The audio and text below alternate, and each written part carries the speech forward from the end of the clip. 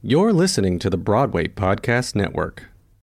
Why is it that with sparkling water, I'm always playing guessing games with what flavor I'm drinking? Is it citrus? Is it aluminum can flavored? Not sure. Sparkling ice, though, they really mean flavor. Like in-your-face flavor. Orange mango, black raspberry. Don't even get me started on the strawberry lemonade. Kiwi Strawberry slid right into my taste buds DMs last night and let them know who's boss. No subtleties there, and no sugar either. But it does have vitamins and antioxidants. Find sparkling ice at a major grocery store or club retailer near you. Sparkling ice. Anything but subtle. The longest field goal ever attempted is 76 yards. The longest field goal ever missed? Also 76 yards. Why bring this up? Because knowing your limits matters, both when you're kicking a field goal and when you gamble. Betting more than you're comfortable with is like trying a 70-yard field goal. It probably won't go well. So set a limit when you gamble and stick to it. Want more helpful tips like this? Go to keepitfunohio.com for games, quizzes, and lots of ways to keep your gambling from getting out of hand. I wanna be a producer with a hit show on Broadway. You're listening to the Producer's Perspective Podcast with your host, Tony Award winner, Ken Davenport.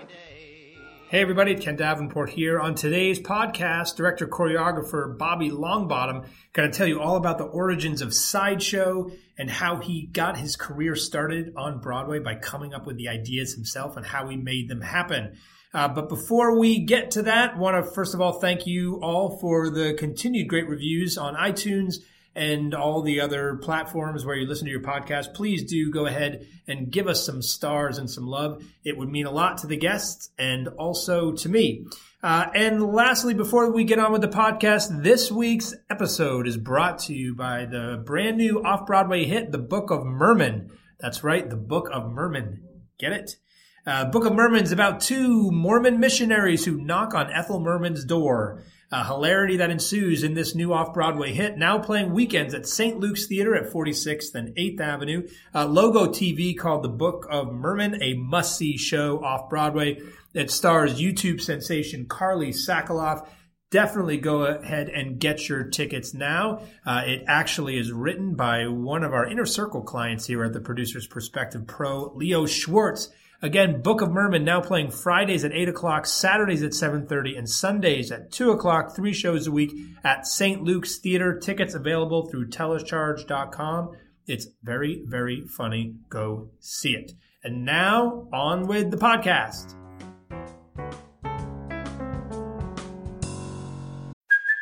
Hey, it's Kaylee Cuoco for Priceline. Ready to go to your happy place for a happy price? Well, why didn't you say so? Just download the Priceline app right now and save up to 60% on hotels. So whether it's Cousin Kevin's Kazoo Concert in Kansas City, go Kevin, or Becky's Bachelorette Bash in Bermuda, you never have to miss a trip ever again. So download the Priceline app today. Your savings are waiting. Go to your happy place for a happy price. Go to your happy price, Priceline. Hey, it's Ken. I hope you enjoyed this episode of the podcast, and I hope it's pulling back the curtain on this business of Broadway.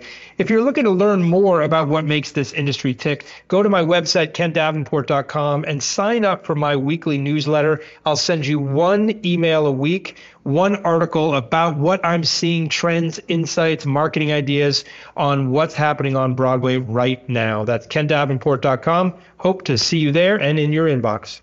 Hello, everybody. Welcome back to the Producer's Perspective podcast. My name is Ken Davenport. We're recording this the day before Thanksgiving, so let me start by saying how thankful I am for all of you and all your great reviews and feedback. And I'm very thankful to have today's guest on the podcast, the Tony-nominated director, choreographer, Mr. Bobby Longbottom. Welcome, Bobby. Hello, Ken. How are you?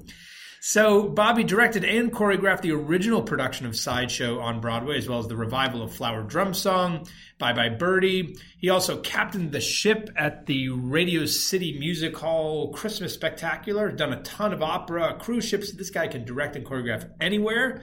And you started as a performer, is that right? I did. I was a boy soprano, so I played those roles from 1966 until my voice changed.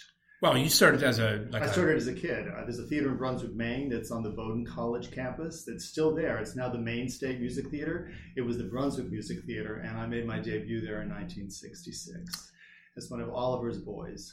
I know that theater well because I was an intern there in 1993 at the Maine State Music Theater. Were you? Wow. Yeah, under Chuck Abbott, sure. Of course. Great stuff there. Indeed. it was my first brush with Broadway, the people that would come in every year because they were gypsies from New York and whatnot. It's a great, great experience. Then my voice changed, and that was the end of that. Did you know, though, as a boy, this is something I want to do? Oh, yes. Yeah. My mother had been in the business in her way and sort of infected me with the whole thing. So as soon as I heard the Oliver Cast album and the Music Man, and especially Mame, those were things I knew I wanted to do. But as a performer at first. As performers first. And then I wanted to be a dancer. Just the roles changed. And so I returned to that theater before I moved to New York in the chorus. A funny story, the choreographer they brought up to do Oliver in 1966 was this gypsy named Shelley Graham. Well, fast forward to 1975, we were doing Nona Nanette, and she also, in the interim, had become Georgina Spelvin of The Devil and Miss Jones. So it was quite the education I received. So when did you decide you wanted to be a dancer? What age?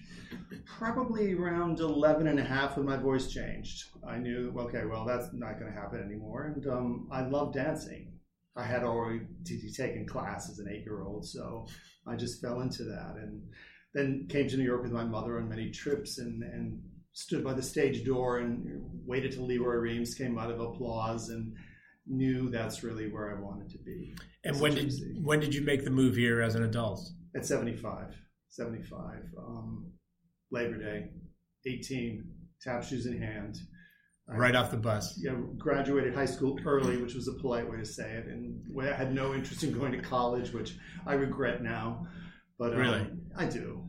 I think that would have been a good thing for me to do, just to slow down a little bit. But I needed to come to New York, and there was nothing else for me to do, and I could dance, and so I had to find work. Was it tough at first? It was tough at first. I got cast immediately at something at the old Equity Library Theater because of contacts I'd made in Brunswick. So that was a good way to say, okay, this is going to maybe work for you. And then I saw Chorus Line a few nights later and said, okay, this is definitely where I belong. That was a game changer for me. And how quick before you landed your first Broadway show as a performer? It was not till 4 years later. I'd done a number of national tours and worked at Goodspeed a couple of times. So I earned that. It didn't happen right away. And then I was a replacement in 42nd Street, and Me and My Girl. Spent years on the road in Chorus Line and did that all over Europe. So I got that out of my system. And on New Year's Eve 1989, I said, that's it. I'm done with that. Really? I want to direct and choreograph now. And I'd done a bit of that many years before that as a teenager, actually. And so I was ready to make that transition. You seem to be very good at reaching these ages or dates when you're like, okay, that's done. I'm going to move on to this next. Boy soprano, dancer, now dancer. What gave you the courage to say, okay, you know what? I'm done with this. I'm going to try something new. No courage, fear. I was running scared. I sort of come to the end of wanting to do long runs of shows. And I was not a virtuoso dancer. I was not Scott Wise, so I wasn't going to have that kind of career. But I knew I had an imagination. And while I was on the road with 42nd Street, in the basement of the Shubert Theater in Boston, that's where pageant came about. Everybody was going to New York to audition for La Cage aux Folles on Broadway, and I knew I was not going to make a pretty girl, so we were trying to find something alternate to do, and so we put on our own pageant of sorts, and Dolores Gray played the reigning old queen in this pageant we did, and that was the beginnings of that. So by the time I had left dancing, pageant was fully formed and had done an off-Broadway production, and was looking forward to do a commercial run off-Broadway. And Sideshow had already also begun to take shape in my head from those days in the chorus, having seen this crazy exploitation movie called Chained for Life, which depicted those ladies in a not great situation. The movie initially kind of struck the John Waters funny bone in me, but after repeated viewings, I thought, no, there's a lot more here than that. So I guess I had a couple things in my pocket, and I think that gave me the courage to say, I'm going to direct now. But so your path is a little bit different than many others that I've spoken to actually on this podcast, is that you didn't assist or you didn't, someone didn't ask you to take a look at this. You were creating ideas yourself. Yes, I assisted Bayard Lee. I mean, Bayard taught me Chorus Line when I first went into the show, and she gave me the Bible, all of the different diagrams where people stand on stage, and I put together 5 companies of that. So I'm very grateful for that association, but I didn't assist as many people as I would have liked to. I would have learned a lot from that. But because I had pageant in one hand and sideshow in the other, and then I was given, inexplicably at the time, only because I thought it would go to somebody with a much bigger resume, I was given the show at Radio City Music Hall in '94. And stayed there for 6 years and had the time of my life doing that show. That was a big car to drive, if you will. And I just figured it out, learned from Ken Billington what it meant to really light a show. And it's a great experience. I mean, I'm just thinking about going from pageant in the basement to Radio City, one of the biggest theaters in the country. Talk a little bit more about pageant and the development of that. And again, what gave you I'm just going to put this show together. You had never created a show before. You had never done that thing before. How did it come about? What was the first step you took? Well, there were lots of shows I created in my barn, actually quite a few of them. So I think my imagination had always been about assembling other people, bringing people together. Mm-hmm. And this just started as a lark. Let's put on a pageant where, the guys are in dresses, but we're playing it for real. We're not going to camp it up. We didn't know from RuPaul in those days. So we were just trying to be these ragtag misfit girls in this pageant for this fictitious beauty company. I mean, it was absurd and fun, but I think the thing that distinguished us from a drag show is that it was about the characters we were playing. We were not trying to convince you that we were women or wanted to be. Not that there's anything wrong with that, but this was our agenda. And I brought it to Bill Russell and some collaborators of his, Frank Kelly and Albert Evans, and they ended up loving it as well. I mean, I can't say that the show was fully formed, but there were things in the show that we did in Boston. We did this next door at the Bradford Hotel, which is where people used to rehearse when shows would come in from out of town. And one day in between matinee and evening on 42nd Street, we put this pageant on and filmed it. The videotape was not as successful as we'd hoped it would be, so we ended up doing it again 6 weeks later, and in that amount of time, it changed a great deal. And we became really serious about, let's be committed to these characters. And we still were doing, public domain songs and stuff because we had no composers, but there was something when we brought it to Bill Russell and company that they said, there is something here. Let us work on this. And so in '86, we did it down at River West as a showcase and sold out. Then it wasn't until 1991 that Jonathan Scherer, the producer of Forbidden Broadway, picked it up. And we did our commercial run, a little over a year run at the Blue Angel. And it's still done. I'm so proud of that. The pageant is done and has been done all over the world and still sends a check once in a while. Nice. That's what we all hope for and dream for. Right. So I'm just thinking now, and then Sideshow, which is a very different idea than pageant. Yeah. What do you look for, or what do you see? What is that special DNA of an idea that makes you think, oh, this will be a musical? This could be something interesting that audiences want to see. I wish I had a really smart answer for that. I mean, I think what my gut tells me is that how do I see myself in it? Where am I in this piece? And how do I relate to it? With pageant, not so much. But with Sideshow and growing up a gay boy with the last name Longbottom in Yarmouth, Maine, I definitely didn't have an easy time and sort of embraced my freak status, if you will. So seeing these girls,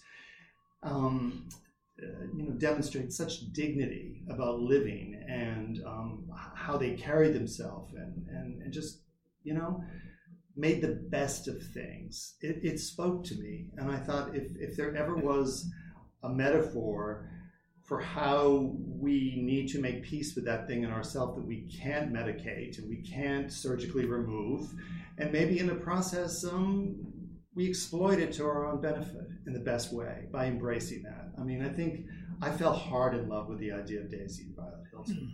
And I knew there was something there. And of course, anybody I would say this to, what's wrong with you? That can't be a Broadway show, and that's not going to work. But we took steps. We took it to Henry Krieger, composer of Dreamgirls. So, we said, who could do this?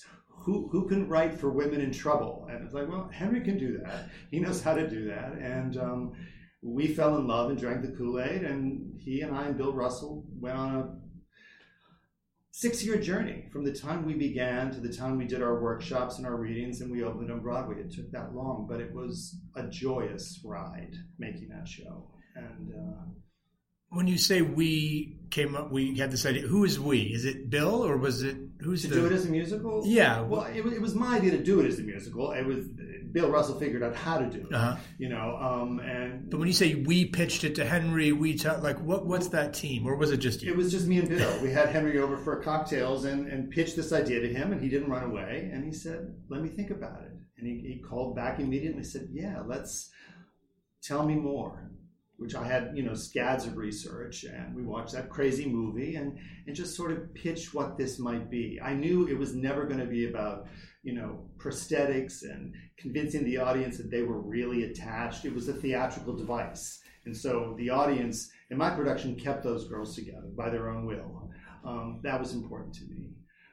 And then enter Manny Eisenberg, who was, just for him to be my first producer, pretty damn great. And he loved the show, fell in love with it as much as we did, and constantly would have to ask himself, I'm too close to this. And, it got to him. It moved him. I think he saw himself within that configuration of those, that messy situation of those girls. And they approved a workshop, 6-week workshop. And Manny said, would the Richard Rodgers be okay? Because it was empty. So we spent 6 weeks in there, brought in Robin Wagner's bleachers and a lighting plot. The entire crew there was on board. Whether they should have been or not is another story, but they were in it. And we then did 4 presentations of it, which was pretty close to what the show ended up being on Broadway. And in fact, in some ways, I loved that workshop production even more. The down and dirtiness of it in that space. And then after that, the money came together and Manny came to me again. I thought we were going to rehearse at 890. He said, would you mind rehearsing at the Brooks Atkinson? It's empty.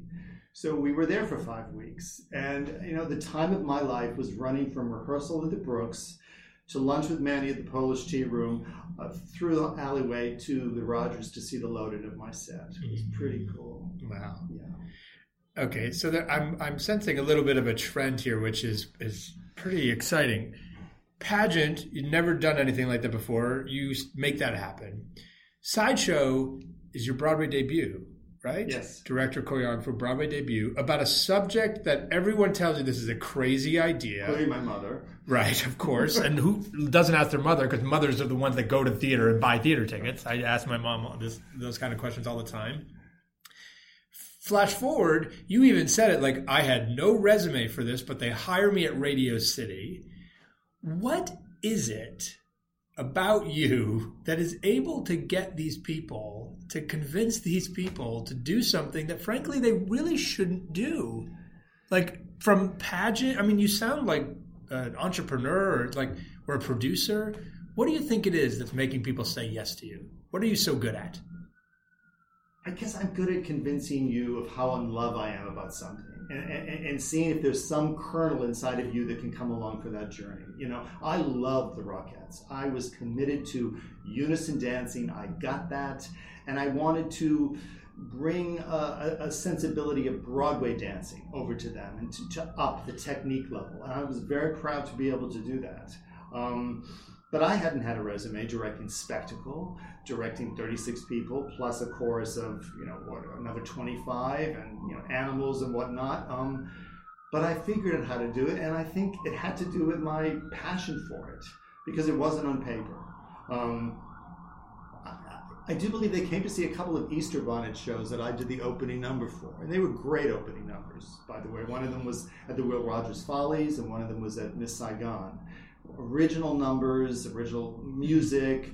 These were the days where they were spending too much on the show, which they don't do anymore, which is why we had a full orchestration. It was crazy, but the people at the music hall saw those two things, which perhaps helped them, come to the conclusion that they're going to give me a shot.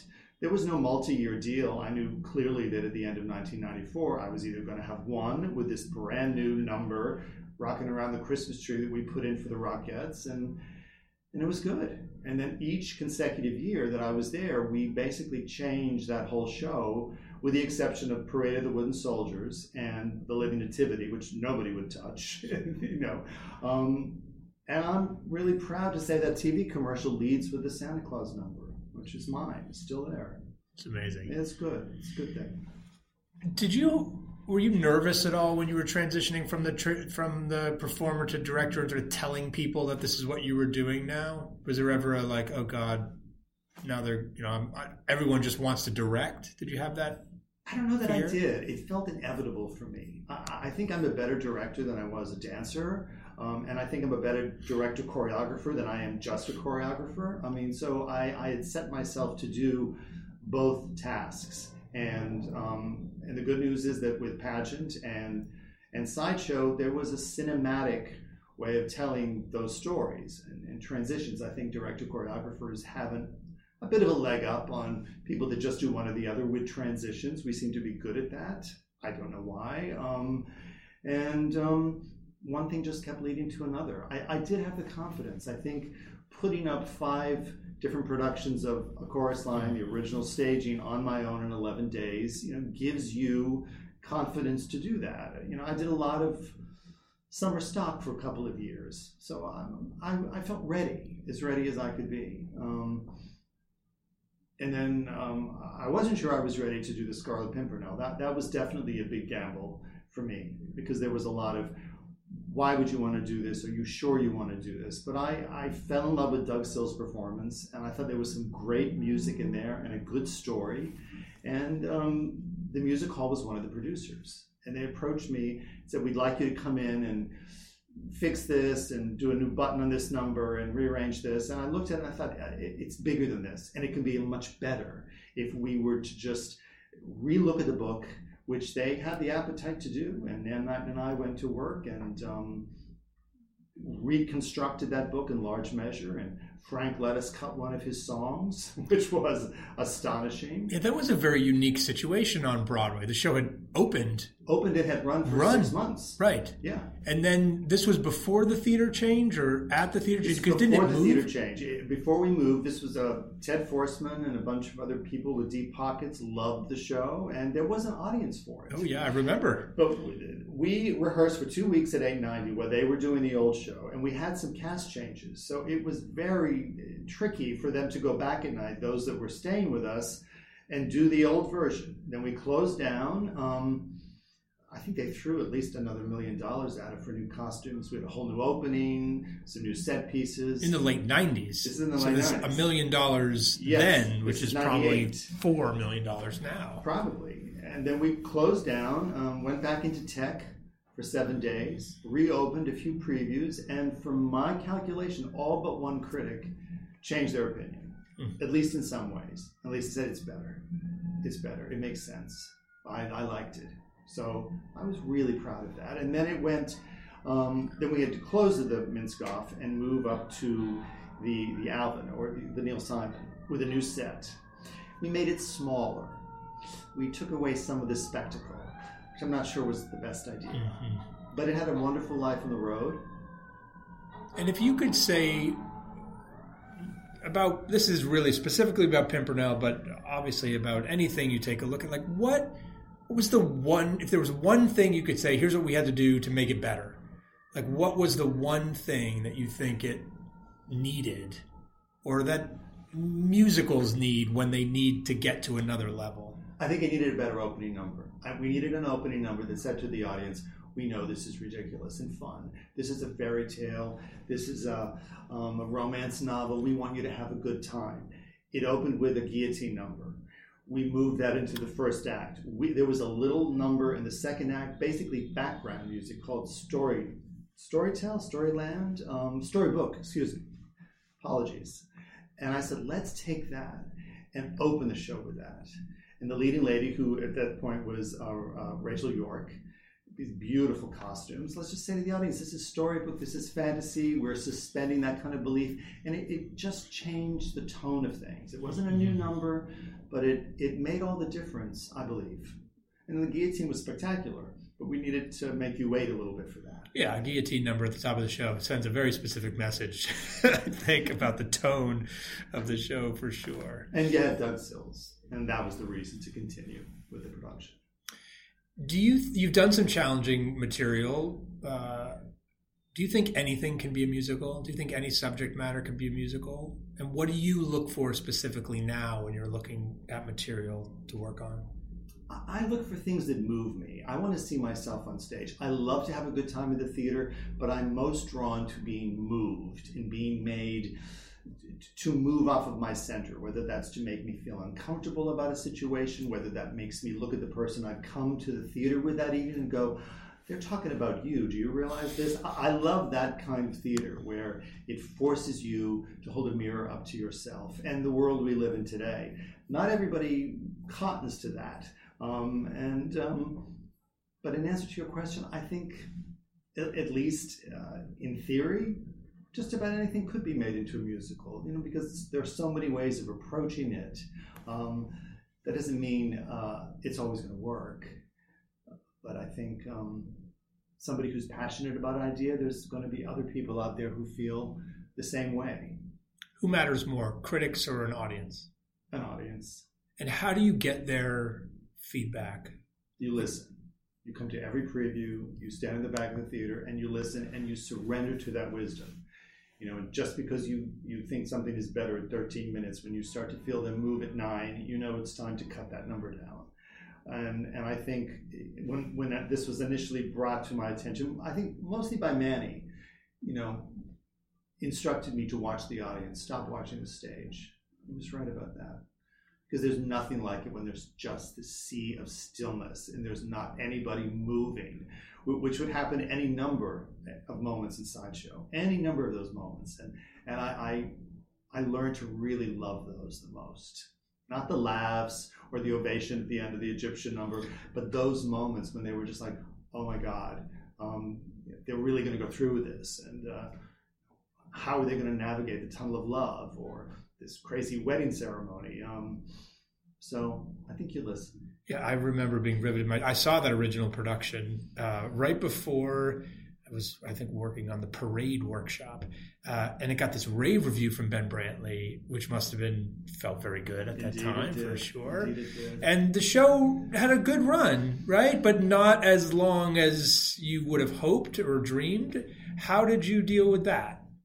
Well, it was sad. It was very sad because we knew there was an audience for it. What we didn't have was the ability to get a TV commercial out there. We could not overcome the Jerry Springer factor.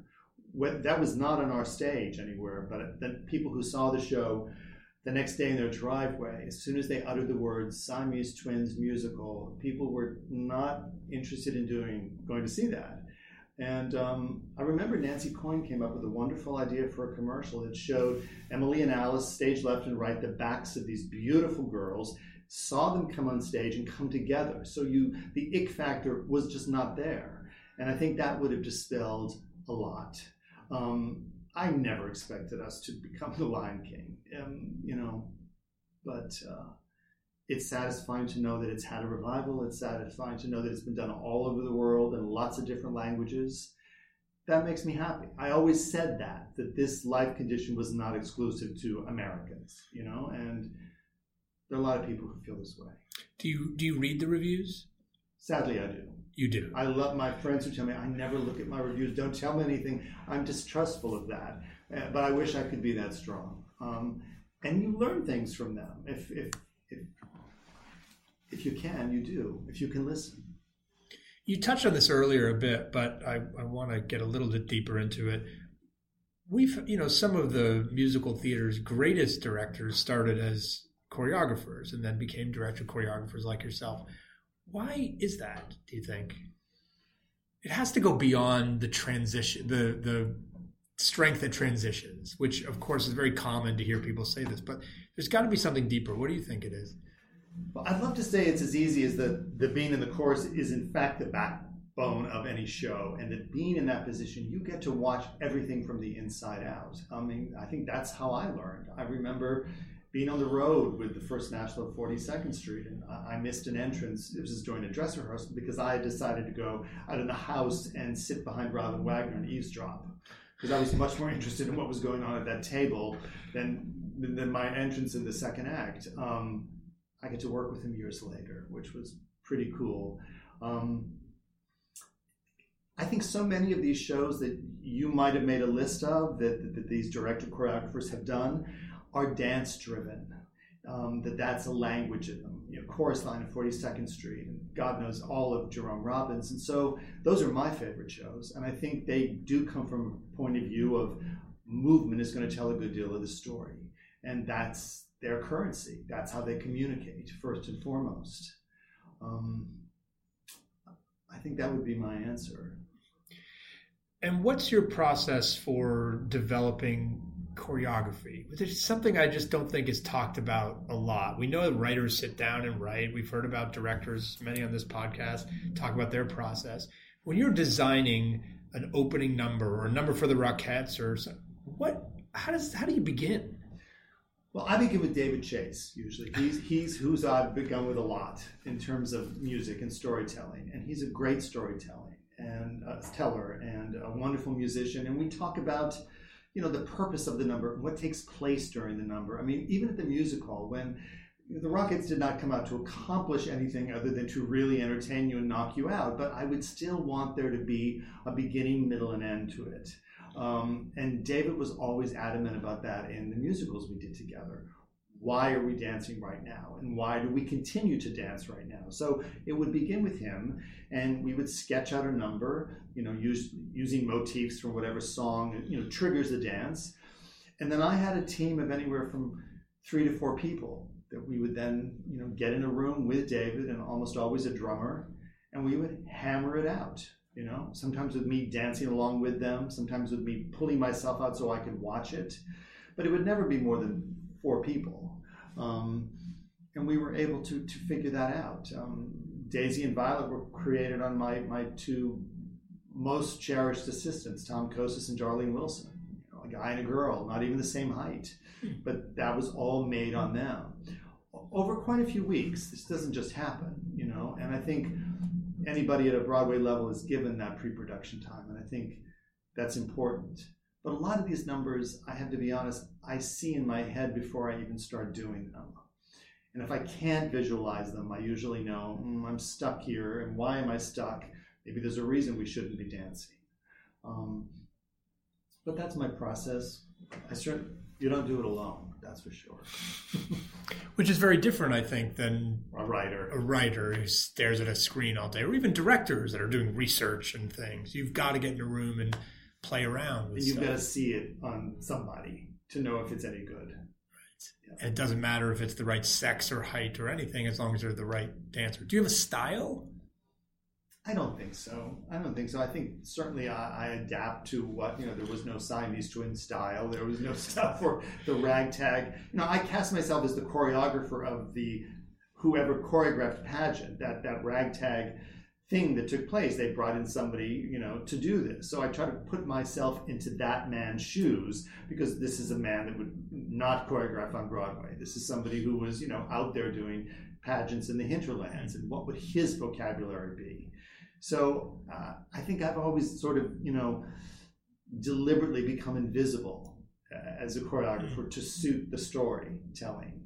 I think some of the most favorite work I did as a choreographer was in Flower Drum Song, and that show, especially that opening number, the prologue of taking this song, 100 Million Miracles, which was a throwaway basically, and using it. This was David Henry Wong's idea to use that as the immigration banner. This is the song that helps this girl and all these people run from communist China to the arms of America to find a life. And of course, Fan Tan Fanny was just absolute pure madness and joy to do. How do you think Broadway has changed since you got here from that bus with your tap shoes in hand? Well, I think it's changed a lot, as we all know, and in many ways for the better. I mean, there's definitely a sensibility of creating things for people that want to know what they're getting. They want to come to New York and they want an experience of seeing a show that they know a bit about already, whether they've seen the movie or the television show. It's important, I think, for the audience to have ownership, maybe more than they used to be willing. And I think just by practical standards, the price of tickets is so prohibitive to a lot of people that they can't just fast and loose. Well, let's go see this, and let's try this, and let's go see this wacky musical about Siamese twins. It doesn't happen anymore because theater, as you know, has become about event going. For a lot of people, not for us who live here and make it our business, but so I think in the climate we live right now, sideshow would never have happened. A producer like Manny Eisenberg would not have given me that kind of agency and freedom to follow your vision, which he really did. And I've not ever quite experienced that since. You certainly wouldn't have had 2 empty theaters to rehearse in. No. And that was also a sign of the times. That certainly doesn't happen anymore. What a benefit that is. I mean, I know Tommy Tune did that and other people have, but to be able to go up into the balcony without any sound system and just feel what you're getting, as opposed to a room, that was spectacular. Do you like auditioning? I love auditioning. You do? You mean auditioning other people? Yeah. I do, because I remember what that felt like. I think I'm a good person to audition for. I have a lot of empathy. I want you to win, so... And I love the possibilities that you're given, because nobody comes into a room to audition for a Broadway show unless they're at a certain level, Nobody tells you you're good. You've got to be better than good to even be in that room. So you are really honored to be able to choose from the best this country has to offer in a way. I love that process. And I love when the relationship with a casting director is close and friendly. Tara Rubin and I go way back and have had great success together and great fun. Casting directors don't manufacture people. They all basically have the same Rolodex. It's so much of this business is who you like to spend time with, who you want to spend the day with. And that's important to me, to feel closeness and affection for people. What's the biggest tip you would give to the actors out there listening on how to deliver a more successful audition? Don't apologize for anything. If you really have a cold, then don't come to the audition. And don't hold pages.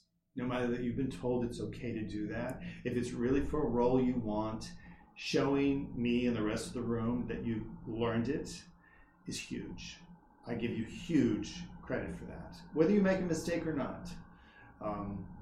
Not everybody agrees with that. Now, if you've given it 5 minutes ago or even the night before, but it means a lot. It means a lot to someone take that extra step to do that. And don't come in costume. You'd be surprised. Those are very specific and actionable tips. I love them. The pages one is great. Of course, it shows commitment. It shows that I memorized this because this is important to me. And you may get new pages every day in this show, so deal with that. Right, right. All right, my last question, which is my genie question. I want you to imagine the genie from Aladdin comes to visit you and grants you one wish. What's the one thing that drives you so crazy about Broadway, that gets you angry, frustrated, can have you throwing things, that you'd ask this genie to wish away in an instant? Just that the process of creating something didn't have to take so long to do. You want to work with the best people, then you have to deal with that. There's a project I can use as an example. I had the idea quite a few years ago to do a musical about Tammy Faye Baker, and it was clear that Kristen Chenoweth was to play this role. And Henry Krieger is the composer. David Yazbek is just doing lyrics, which is a huge bonus for any show. And they're a great team, by the way. But we've been bedeviled by book writers, by finding the right one. We've made a lot of great choices, and we now have one we do believe is the right one, Robert Horn, who wrote Tootsie with David in Chicago. He's a great man, he's very funny, and we think we have the right team. Mark Platt is producing. So you would think with these elements... What a bunch of hacks all these people are. This it's crazy. Happen. This should not take so long to make happen, but it does. I would ask that genie for more opportunities to take people and not put them inside that bottle, but take them away to some sort of retreat and turn the phones off and just focus on that writing. It just seems life today, and you work with someone like David Yazbek and Henry, they're busy. Yeah, it's so funny. People always say to me, what does a producer do? And I say, my job is to get people in a room. And it's getting more and more challenging to do that just because of everyone's schedules and the amount of opportunities. There's more entertainment opportunities now. You can write for television, of course. You can write for Netflix and Amazon and commercials and all sorts of things all over the world, that it just becomes harder to get them to get in a room. Musicals are hard. That's no surprise to anybody. But we keep coming back for more. We have to. That's right. Well put. Well put. Well, thank you for that, and thank you for being here with us. Pleasure. And thanks to all of you for listening. We will see you next time on the Producer's Perspective podcast. Look out, Broadway, here I